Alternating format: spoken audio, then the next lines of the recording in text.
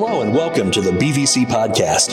Here at Brownsburg Vineyard Church, we want you to know that we are a group of ordinary people that serve an extraordinary God. Our mission is to honor God and advance His kingdom by building disciples who will give their lives to changing the world. Whether you are local or joining us from a distance, we want to thank you for being a part of our family. To learn more about us, you can visit thebvchurch.com. Thanks for listening and enjoy this week's message.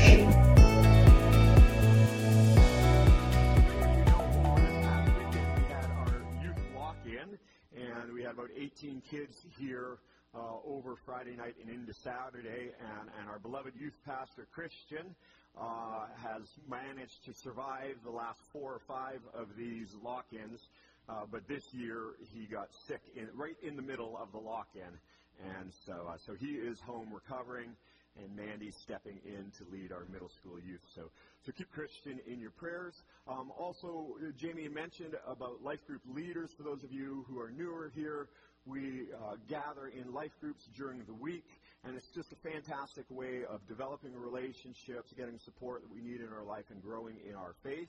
And so we'll have a new semester of life groups starting around the middle of January. So through all of the Christmas and holiday season, we're trying to prepare for those life groups. So if you've led a life group in the past, or you think about you might want to lead a life group in the future, then now would be the time to sign up for that, and we'll get you all connected.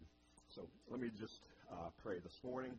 God, I thank you so much for the time of worship that we had, and for the things you're already starting to move and the stir in our hearts. I just thank you, God, that you are always at work in our lives.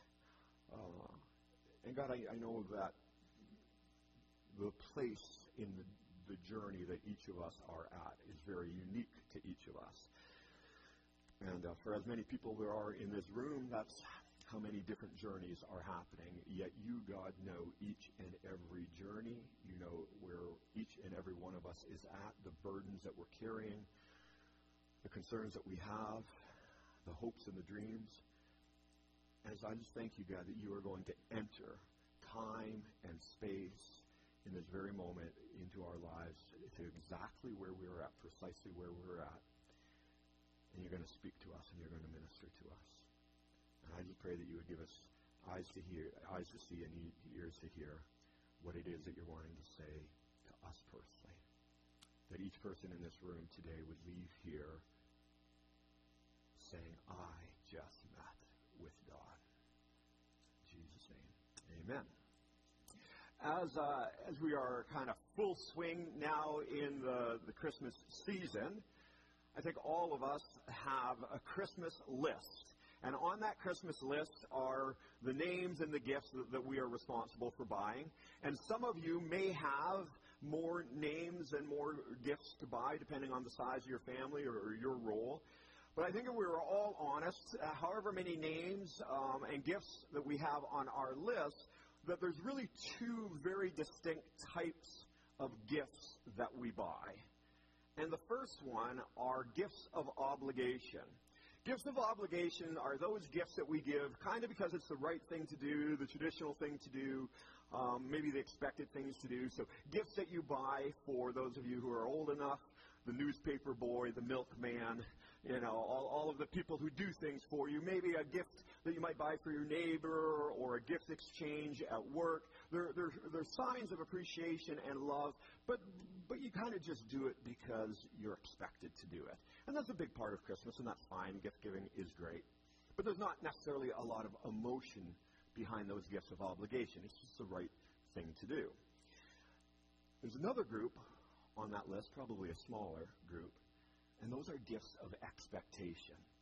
Those are the gifts that we have been looking for and waiting for. The gifts that we buy 2 months ahead of time, 4 months ahead of time, 6 months ahead of time. Those gifts that we're listening for as that person is talking about their hobbies, about their life, about their wants, and we're picking up clues, and we can't wait. And maybe the greatest element of expectation of these gifts is that we want to be there, and we want to see the very moment that they open that gift and it meets their wishes.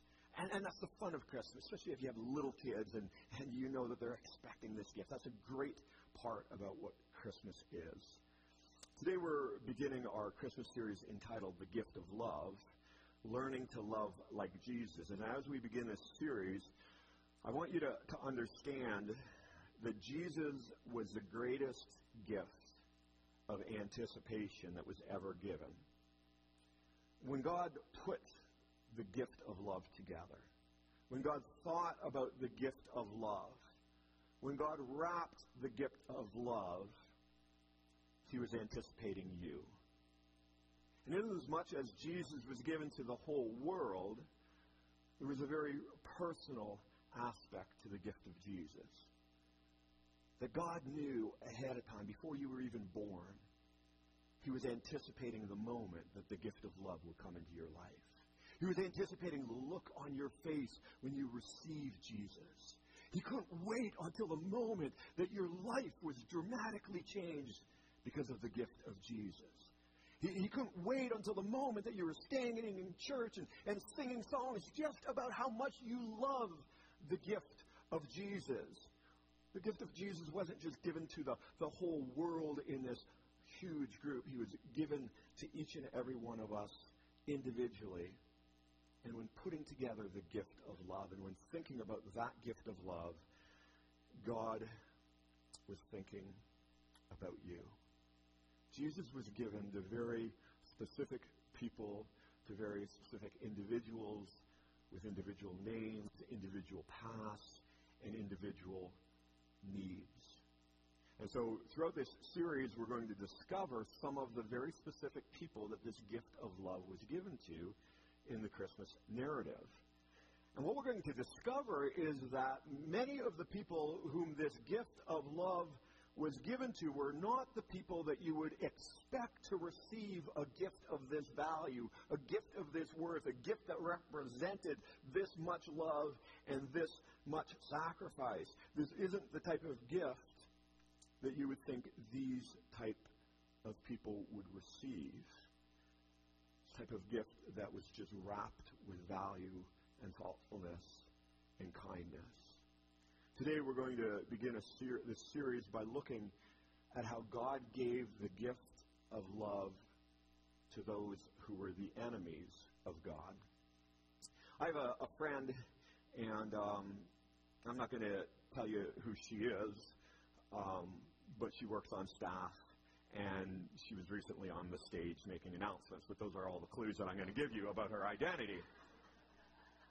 Her last name rhymes with Datsun. For those of you who remember Datsun vehicles. So this friend of mine, who shall go unnamed, is a Christmas movie nutcase. She starts watching Christmas movies July 5th. Like once July 4th is over, Christmas kicks in, and she starts watching Christmas movies. If you happen to be a Christmas movie buff, you will know this, that every good Christmas movie has an antagonist in it. It has that person who is the bad guy, going all the way back to Mr. Potter in It's a Wonderful Life, the mean, cruel Mr. Potter. And then you have Ebenezer Scrooge. I mean, he wasn't a very nice guy. And then after him, you have, of course, the classic, The Grinch Who Stole Christmas. And then in all of Home Alones, you had Harold and Marvin, the Wet Bandits. And then in the Christmas Story, you had Scut Farkus. Just look at that face. And then don't put the last one up quite yet, because this one's a little controversial. The world isn't divided whether this is a Christmas movie or not, but for those who believe that Die Hard is a Christmas movie, you have Hans Gruber. What all of these characters have in mind is they're all antagonists in Christmas movies, but the other thing that they have in common is that they're all fictional. They're all make-believe. We know that. They're not real. But as we open our Bibles and as we open ourselves to the Christmas narrative and the story of Christ's birth, we find that we have a very, very real antagonist named King Herod.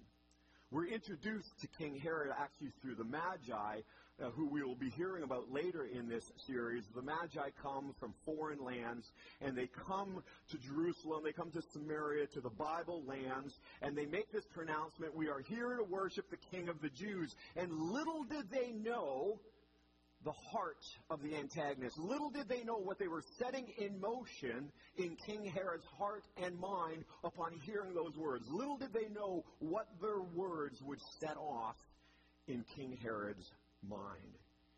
Pick this up in Matthew 2. When King Herod heard the Magi coming to worship Christ, he was disturbed. Then Herod called the Magi secretly and found out from them the exact time the star had appeared. He sent them to Bethlehem and said, "Go and search carefully for the child. As soon as you find him, report to me so that I too may go and worship him." And you can kind of hear the villain voice. He had a plan. And having been warned in a dream not to go back to Herod, they returned to their country by another route. When the Magi had gone, the angel of the Lord appeared to Joseph in a dream. "Get up," he said, "take the child and his mother and escape to Egypt. Stay there until I tell you, for Herod is going to search for the child to kill him." When Herod realized that he had been outwitted by the Magi, he was furious, and he gave orders to kill all the boys in Bethlehem and its vicinity who were 2 years old and under. Today we're going to be taking a look at King Herod, who he was and what he represents. It's important for us to understand that King Herod was a very real antagonist. He's not make-believe. All of the historical books record King Herod as actually living. All of the archaeological digs and evidence proves that this was a very real person. He was a very successful king. You had King Augustus, who was over all of Rome, and then King Herod was kind of a smaller king who had been given authority over Samaria, kind of the Bible lands. And so he built aqueducts, and he built temples, and he was very successful, and he brought great wealth to this area, but he was also a very vile person. He had 10 wives and 14 kids, and he dealt with mental illnesses for most of his life, so much so that at one point he killed one of his wives, 2 of his children, and several other of his family members. And he finally died after a failed attempt to commit suicide. These are the things that we know about King Herod. We also know, for the sake of today's message and this story, that Herod in the birth narrative represents what it means to be an enemy. What it means to be an enemy of God, what it means to be the enemy of Jesus. Jesus had many enemies in his life, but Herod kind of was the face of what an enemy means. Jesus died and passed the gospel on to the apostles, and the apostles faced many enemies who crucified and martyred them. Throughout church history, the church has faced many enemies who have martyred many Christians and killed many Christians. And in your life, in my life, as we sit here today, you and I have Herods in our life. You and I have people in our life who have hurt us and wounded us and who have stood against us. And it was King Herod, the real character, and it was also all of the representatives of King Herod, all of the enemies through history and all of the enemies in your life that Jesus was referring to in Matthew 5 when he said, "You have heard it said, you shall love your neighbor and hate your enemy. But I say to you, love your enemies, bless those who curse you, do good to those who hate you, and pray for those who spitefully use you and persecute you." So as we begin this series, The Gift of Love, we need to remember that Jesus, this carefully curated and kind and loving gift, wasn't just given to the people who deserved him. Jesus, the gift of love, wasn't just given to kind of friends and family and fans, all of the people that we love. It wasn't like God just had this very special exclusive list, and only those people got the gift of Jesus. The gift of Jesus wasn't just given to those people who abide by the laws and pay their taxes. The gift of love just wasn't given to those people who drive the speed limit and never cut people off. It wasn't just given to those people who aren't rude and who don't annoy you. The gift of Jesus was given to our very enemies, the people who have hurt us the most, people who have disappointed us the most. And the fact that the gift of love was given even to our enemies tells us that the truest expression of love is when we choose to show love to those who have shown no love to us. True love is not when we love those who love us back, but true love is when we love those people who have hurt us and disappointed us. I'm going to share a story with you, and there are parts of this story that are entirely fictional and part of the story that are entirely true, and I will let you figure out which parts are fictional and which parts are true. So every Monday morning, God and I have a Zoom call. And so we talk, and I give him a report from the weekend, who was in attendance, you know, how you guys are behaving, kind of the naughty and nice list. We go over that. I give my report. And we talk, and he sees how I'm doing. And he also asked me, he says, Dennis, you know, what are you preaching on? And so this week I said, you know, God, I'm preaching on, you know, loving your enemies. And he says, do you need any help with that? And I go, God, it's loving your enemies. It's like Sunday school level stuff. I got this. He said, Dennis, are you sure you don't need help on your message? And I'm like, God, you do know I went to Bible college and seminary, right? You remember that? He says, yeah, Dennis, I remember. But you sure you don't need my help? And I said, no, God. Got this one covered. I said, maybe there's a preacher preaching on the book of Revelation somewhere that needs a little bit more help.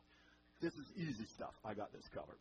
So our Zoom call ended, and about an hour and a half later, I get a phone call from a police officer in Greenfield, Indiana, and this is how the conversation begins. He says, we are looking into a case right now, and your church is involved in it. Not exactly what you want to hear. Long story short, what's been happening is that there are thieves either at the post office stealing checks straight from the post office or going around to church mailboxes stealing checks. And so we've lost about 10 checks that were generated by the bank sent to the church.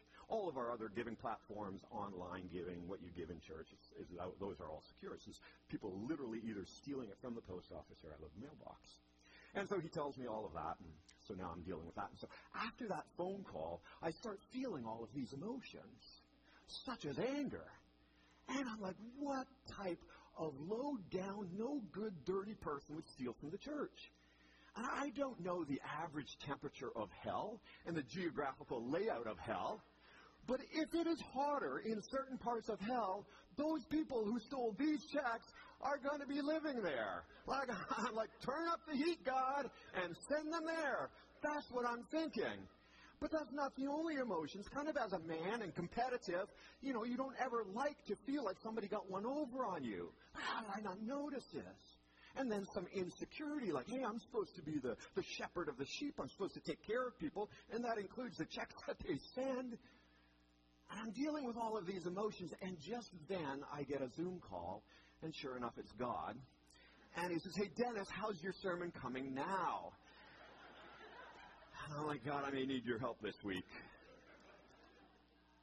All of us have enemies in our life. We know what it is to have enemies.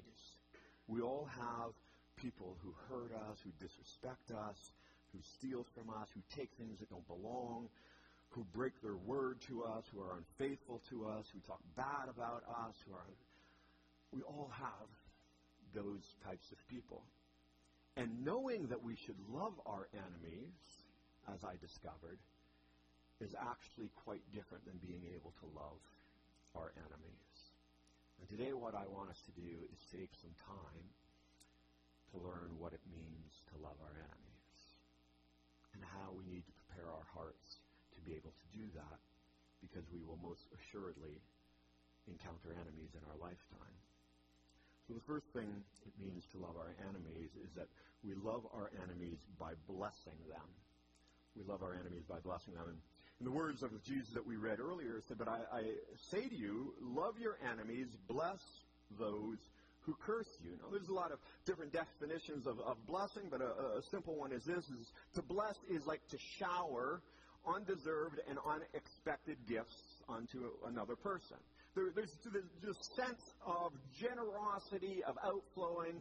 Blessing isn't like you're holding back or tempering. It's like you're giving more than what's expected. You're giving what wasn't expected. You're giving what's undeserved. That's what it means to bless. The things that you earn or the things that you deserve or the things that are fair, that's not blessing. That's just proper recompense for what you've earned. But a blessing is something that you didn't earn and that you didn't expect. And what makes blessing our enemies such an undeserved and unexpected gift is that everything within us as human beings, we are just hardwired. All of our instincts, all of our natural desires that are just built into our subconscious. Every moral and ethical code that we live by calls for wrongdoing to be met with retribution.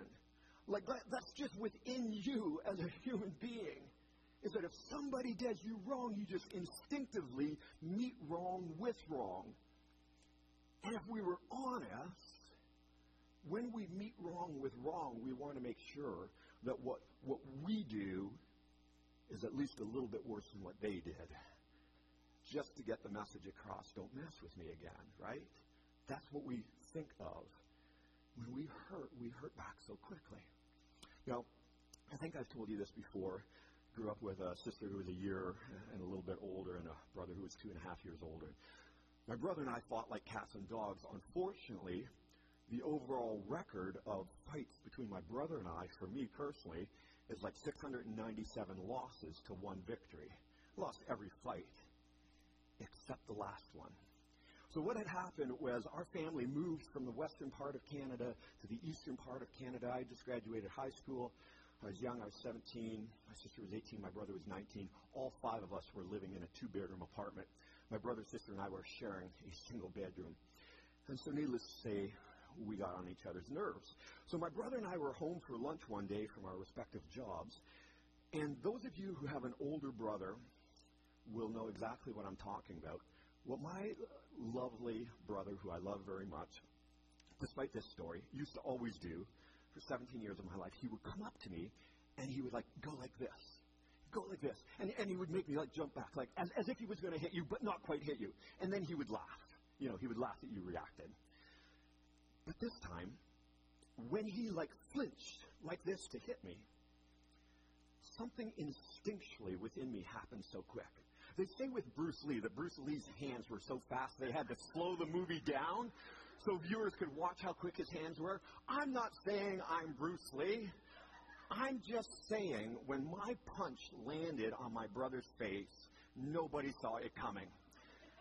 And so my brother instantly has this fat lip. Here's the funny part of the story. We had an agreement between one another that we would never tell on each other, no matter what scars or wounds we inflicted on one another.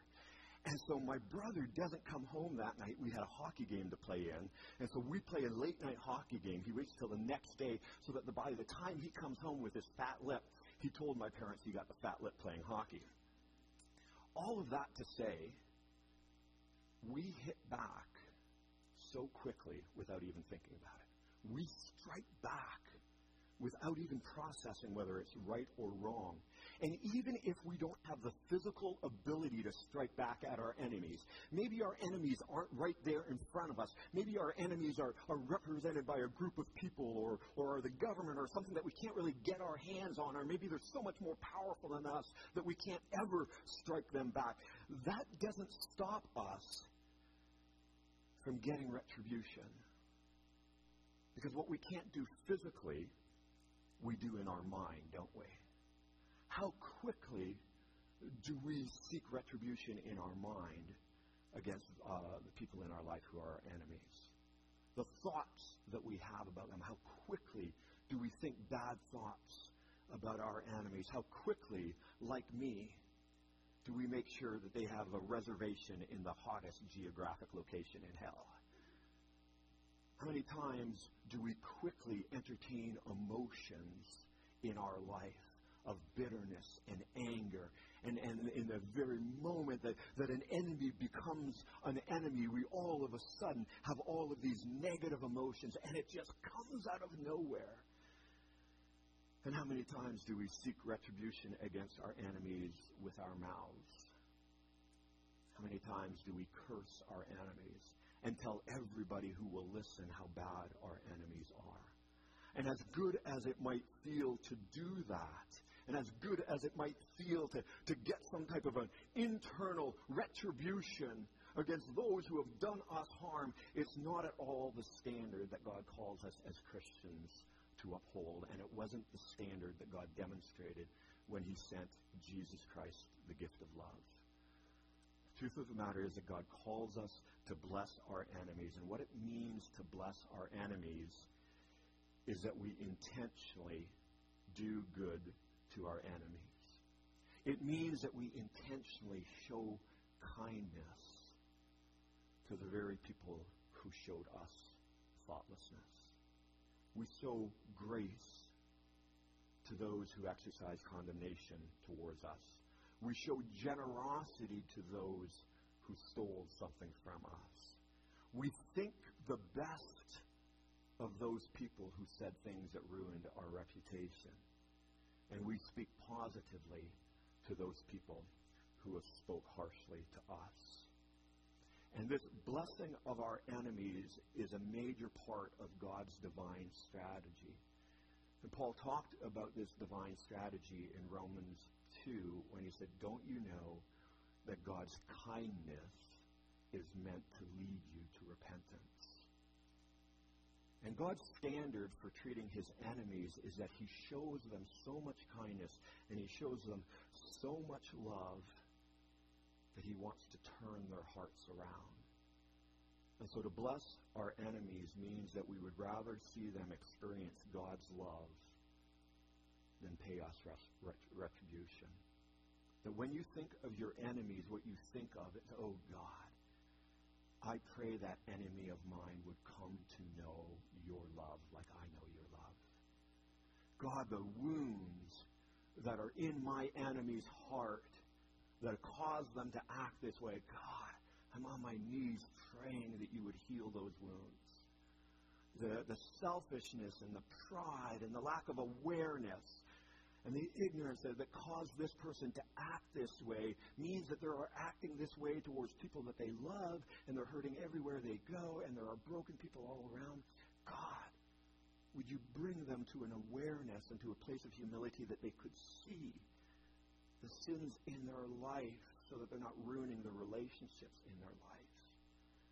God, would you bless those people with everything that they need so that they won't ever have to steal from another person. That's the standard of love.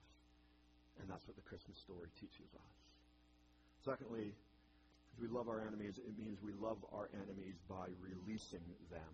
We release our enemies.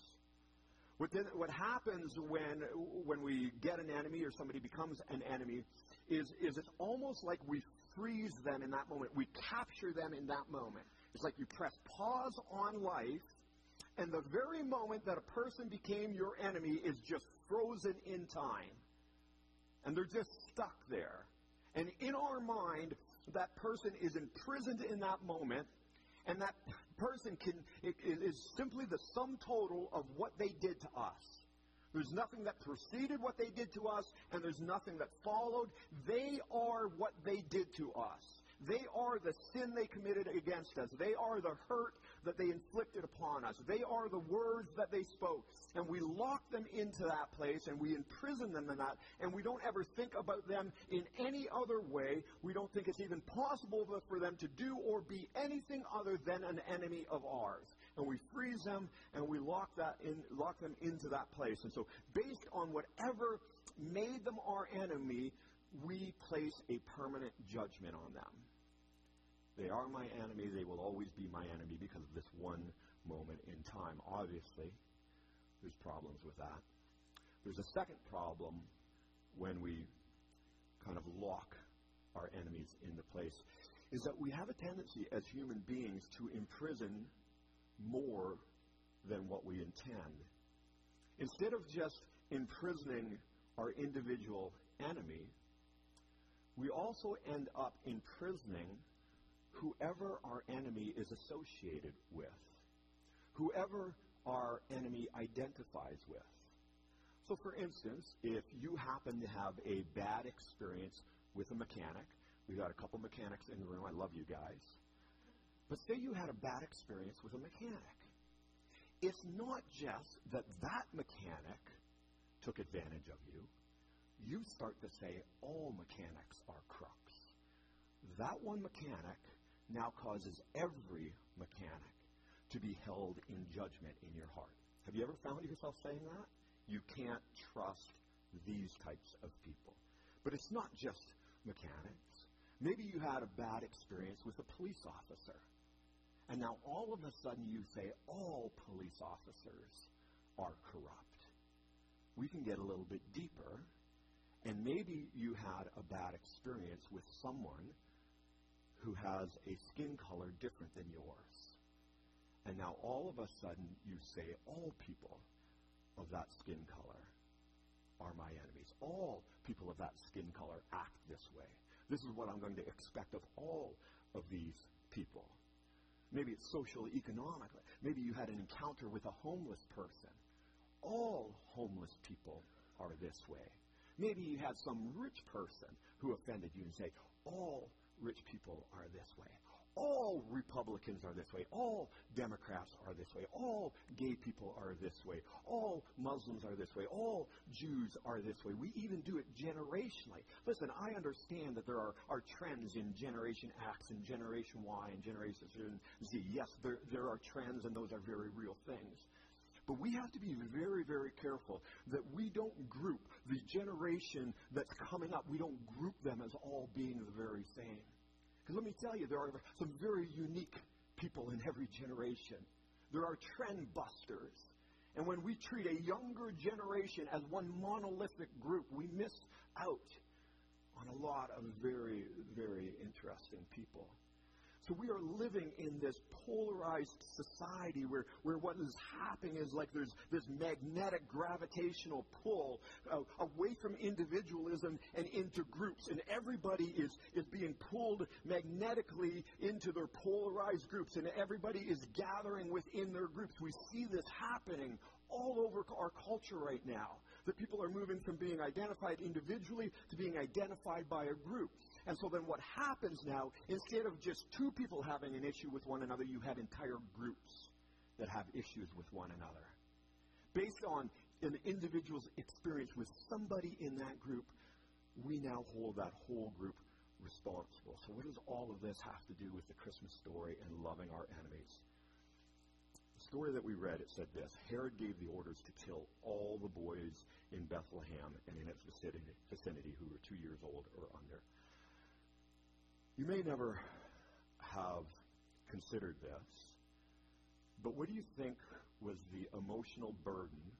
How heavy was the emotional burden that Jesus had to carry on his shoulders, knowing that his birth came at the expense of dozens, maybe hundreds, upwards to 1,000 young boys, 2 and under, being murdered?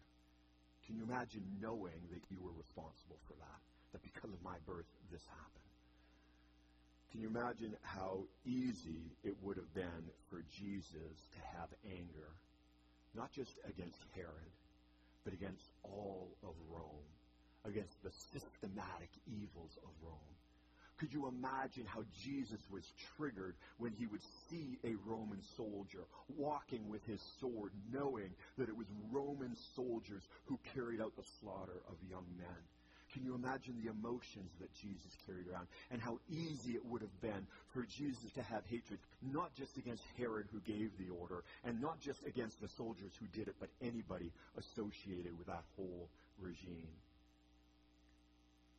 And then we find in Matthew 8 a Roman centurion walking up to Jesus because his servant is sick.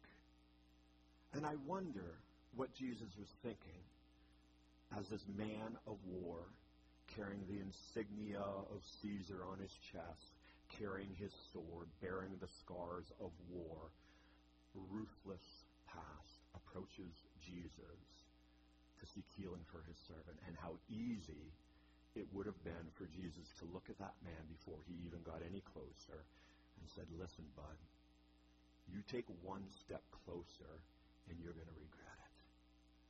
Who do you think you are asking me to heal your servant when it was you and the likes of you that killed all those boys. How easy it would have been for Jesus to hold that centurion responsible for the sins of Herod. But that's not at all what Jesus did. He welcomed this enemy in. He listened to the plight of the enemy, and he healed that enemy's servant. And then, as if that wasn't enough, as that centurion walked away, Jesus said of that man, greater faith I've not seen in all of Israel than this man. The ability for Jesus to release people from their groups and to see what was going on in their lives. So I'm going to ask you this question. Is there a group of people that may have hurt you, that you might consider to be an enemy, that God is asking you to release? Forgive me, God, for judging all of, and then fill in the blank. Forgive me for holding all of the blank people responsible for what this person did. What it means to give the gift of love is it means to release people from that moment and to release people who are guilty by association. Here's the last point I want to share today, that we love our enemies by praying for them. Jesus' final words that we read from Matthew 5 say, pray for those who spitefully use you and persecute you. I don't often geek out on Greek, but there's a very specific word for prayer in this verse. And the definition of that Greek word that's used here in Matthew 5 for prayer means this: to interact with the Lord by switching human wishes for his wishes as he imparts faith. So here's what that word of prayer means. It means we go to God and we have our wishes, our expectations, what we think is right, what we think should happen. And as we pray, we say, God, take all of these and give me what you wish to happen. And so when Jesus says, pray for your enemies, what he is saying is bring your enemy before God, bring all of the feelings that you have about that person, all of the frustration, anger, hurt, resentment, bitterness, and give me all of that, and I will give you my heart, my wishes for that person. And so there is something deeply, deeply spiritual and transformative that happens when we pray for our enemies. And it's not something that transforms or changes in their life, but it's something that transforms and changes in our life. As we pray for our enemies, our heart changes. What we wish to happen for that person, what we wish, what retribution we wish would be made, what punishment and groveling that we wish this person would have to go through, we exchange that wish for what God wishes for that person. God's desire is that every enemy of his becomes a friend of his. That's his wish. God sent Jesus Christ so that his enemies would become his friends. And God calls us to want our enemies to become friends of God more than anything else. I'm going to have the worship team come forward now. The gift of love was given so that enemies could become friends. You're going to see on the screen behind me a question that I want to end this message with. We're going to take some reflection time to think about this question. The question is this: what enemy of yours does God want you to give the gift of love? What enemy of yours does God want you to give the gift of love? So the worship team is going to play quietly, and we're going to just pause for a moment, and then we're going to take communion. So if we could just bring the house lights down a little bit.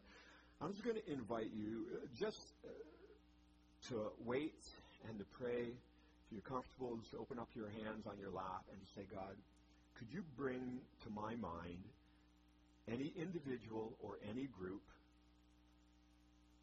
that I've considered to be an enemy?